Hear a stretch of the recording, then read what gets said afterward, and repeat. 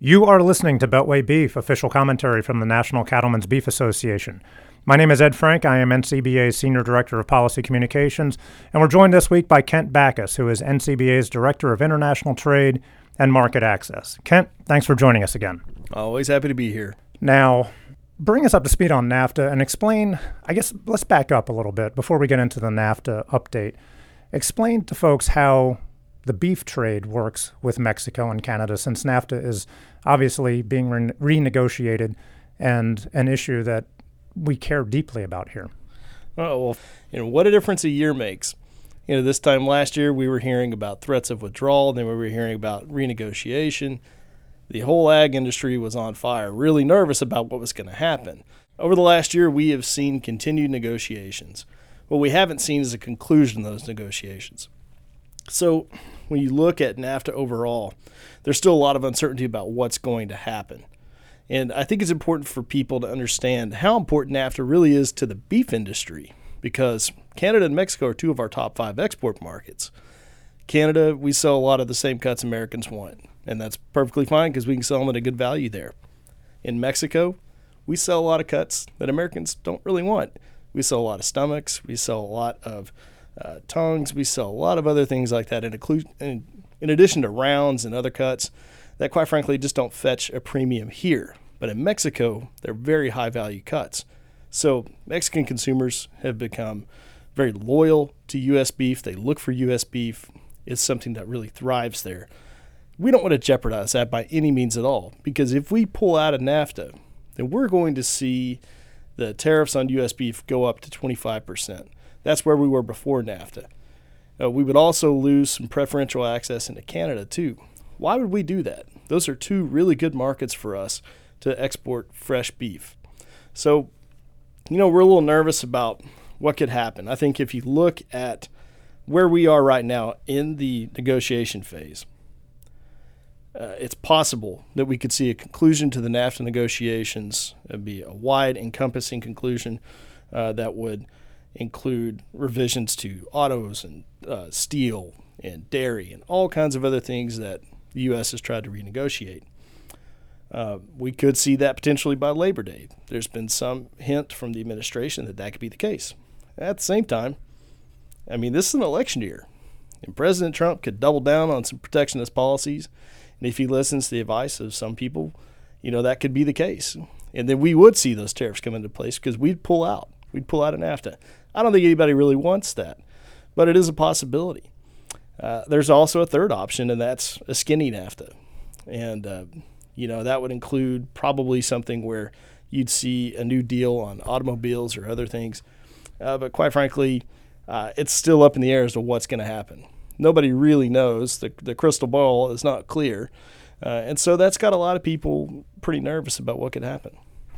Okay, and of course, the big news on the trade front this year is on China. We're escalating toward the possibility of a full-on trade war with China. This isn't just rhetorical at this point. This is, escalating from $50 billion in tariffs to $200 billion to $300 billion. Where are we on China? Literally a year ago, basically this week, you and I were in Beijing celebrating the reopening of that market to American beef for the first time in 13 years. We're just starting to make some inroads there, and suddenly U.S. beef is on the retaliation list in this trade dispute. So where are we? What are the prospects going forward? Are we just going to blow up this market before it really got off the ground? Yeah, again, what a difference a year makes. And so this time last year, like you said, we were going to China. We were there to celebrate with Secretary Perdue, with Ambassador Branstad. By the way, it was his third day on the job when we had that ceremony. We were there to celebrate a new relationship, and now here we are a year later, and the threat is very real that we could be shut out of that market again. This time, not as much because of the non-tariff barriers, but really because of tariff barriers. In reaction to the Section 301 case, the United States is moving forward with $50 billion or tariffs on $50 billion worth of Chinese goods. In response, China said, okay, we'll do that too. And by the way, here's a list of things we may hit. Beef's been listed as a possible target, and China said that they would just increase the tariffs by 25%. Well, we already face a 12% tariff there. That's not even including the 10% value-added tax. So when you add the 25% increase to that, that's 37% just on tariffs. And then you throw the value-added tax on top of it, that's close to 50%. And we're already expensive because of the restrictions we face. Yeah, and you actually emailed us an article this morning talking about a container ship that was headed for China with U.S. beef, and it just did a U-turn. Talk about that a little bit. It's already having an impact, even though these tariffs haven't gone into effect. Right. These tariffs are not actually supposed to go into effect till July the 6th, but that hasn't stopped, businesses in China from saying, look, we don't want to pay that tariff. And so if there's a risk that that ship's not going to arrive before that deadline, it's a long boat ride from the west coast of the U.S. to the east coast of China. There's a chance that the boat wouldn't arrive in time, wouldn't be offloaded in time, it could be hit with that tariff. Well, they're saying that risk is too great. And so they've canceled orders. And so now those ships get turned around. It's not just beef that's being impacted by this. I mean, we're looking at pork. Pork is that's a major export market for pork. And why should that matter to beef producers? Well, because pork competes directly with us in all of our major export markets.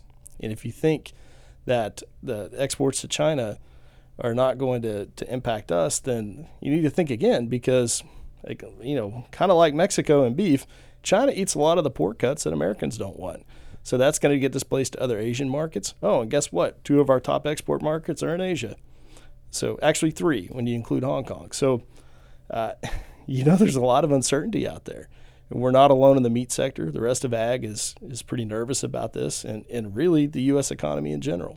Right. And I mean, expanding on that, beef producers aren't just beef producers, they're also consumers. They buy consumer goods. And when you raise the price of steel, for example, when you put a huge tariff on steel, that raises the price of everything that is made with steel in America, like cars. So if you buy a car, it's going to cost more. If you buy a truck for your ranch, it's going to cost more. So it has, wide-ranging impacts way beyond just, beef production and beef markets. So what can we do about this? What can folks out there who are listening do to influence this debate? Well, I still think that, we need to see what happens in the next couple of weeks. I know it's only 2 weeks away until these tariffs come into effect. But, we'll give the administration the shot. They have a chance between now and then to find a path forward. And if they don't, then they will have to answer for all the pain that's going to happen, not only to our producers, but Ed, you hit it on the head. It's consumers at the end of the day that are going to really hurt by this. And that's really not the path we want to see forward. Tariffs don't help us. Tariffs don't help us at all. They haven't. And if there's anything at all, we in the beef industry have learned firsthand what it's like to get hit with high tariffs and how restrictive that can be. When you look at what we faced in Korea prior to the free trade agreement, we had a 40% tariff on U.S. beef. Now that that's going away, Korea is our number 2 market. It's a big market. It's $1 billion market for us. You look at Japan, we still face a 38.5% tariff there. We don't like tariffs on our products. And ultimately, at the end of the day, we need to make sure that consumers have access to the products they want. And our consumers in other countries, they want that access. We try to tear those tariffs away. And really, American consumers, we consume products that are made all over the world. And at the end of the day, it's the American consumer that's going to have to pay the price for all of these tariffs. Absolutely. And obviously, folks can call their members of Congress, call their senators. If you're upset about this and you're losing, access to foreign markets, if the price of your consumer goods is going up, contact your members of Congress. Let them know that you're upset about this, and talk to your neighbors about this. If you have neighbors, fellow ranchers, fellow producers who are buying into the protectionist kind of rhetoric and closing off our market to imports or raising the price or raising the cost of imports, give them a little Econ 101 lesson. Yeah, and I think, this is not going to end anytime soon. I mean, we've already started down this path. Now we need Congress to engage and to hold the administration accountable. We need them to actually stand up and defend trade. And that's tough in an election year because there's a lot of anti-trade rhetoric that's out there. It's real easy it's really easy to take a swing at trade because a lot of people that attack it are people that don't understand it. They don't understand the value it has for all of us. So it's important that we elect people who understand the long-term significance of trade and who are willing to hold everyone accountable. We need more trade agreements, and we need the administration to focus on opening markets, not closing them. And so this is where our producers can really engage, because at the end of the day, it's their face that the administration and Congress needs to remember when they make these kind of policy decisions. All right, very well said. You've been listening to Beltway Beef. Until next week, eat beef, and check us out online at beefusa.org, and follow us on Twitter at @BeltwayBeef. Thanks for listening.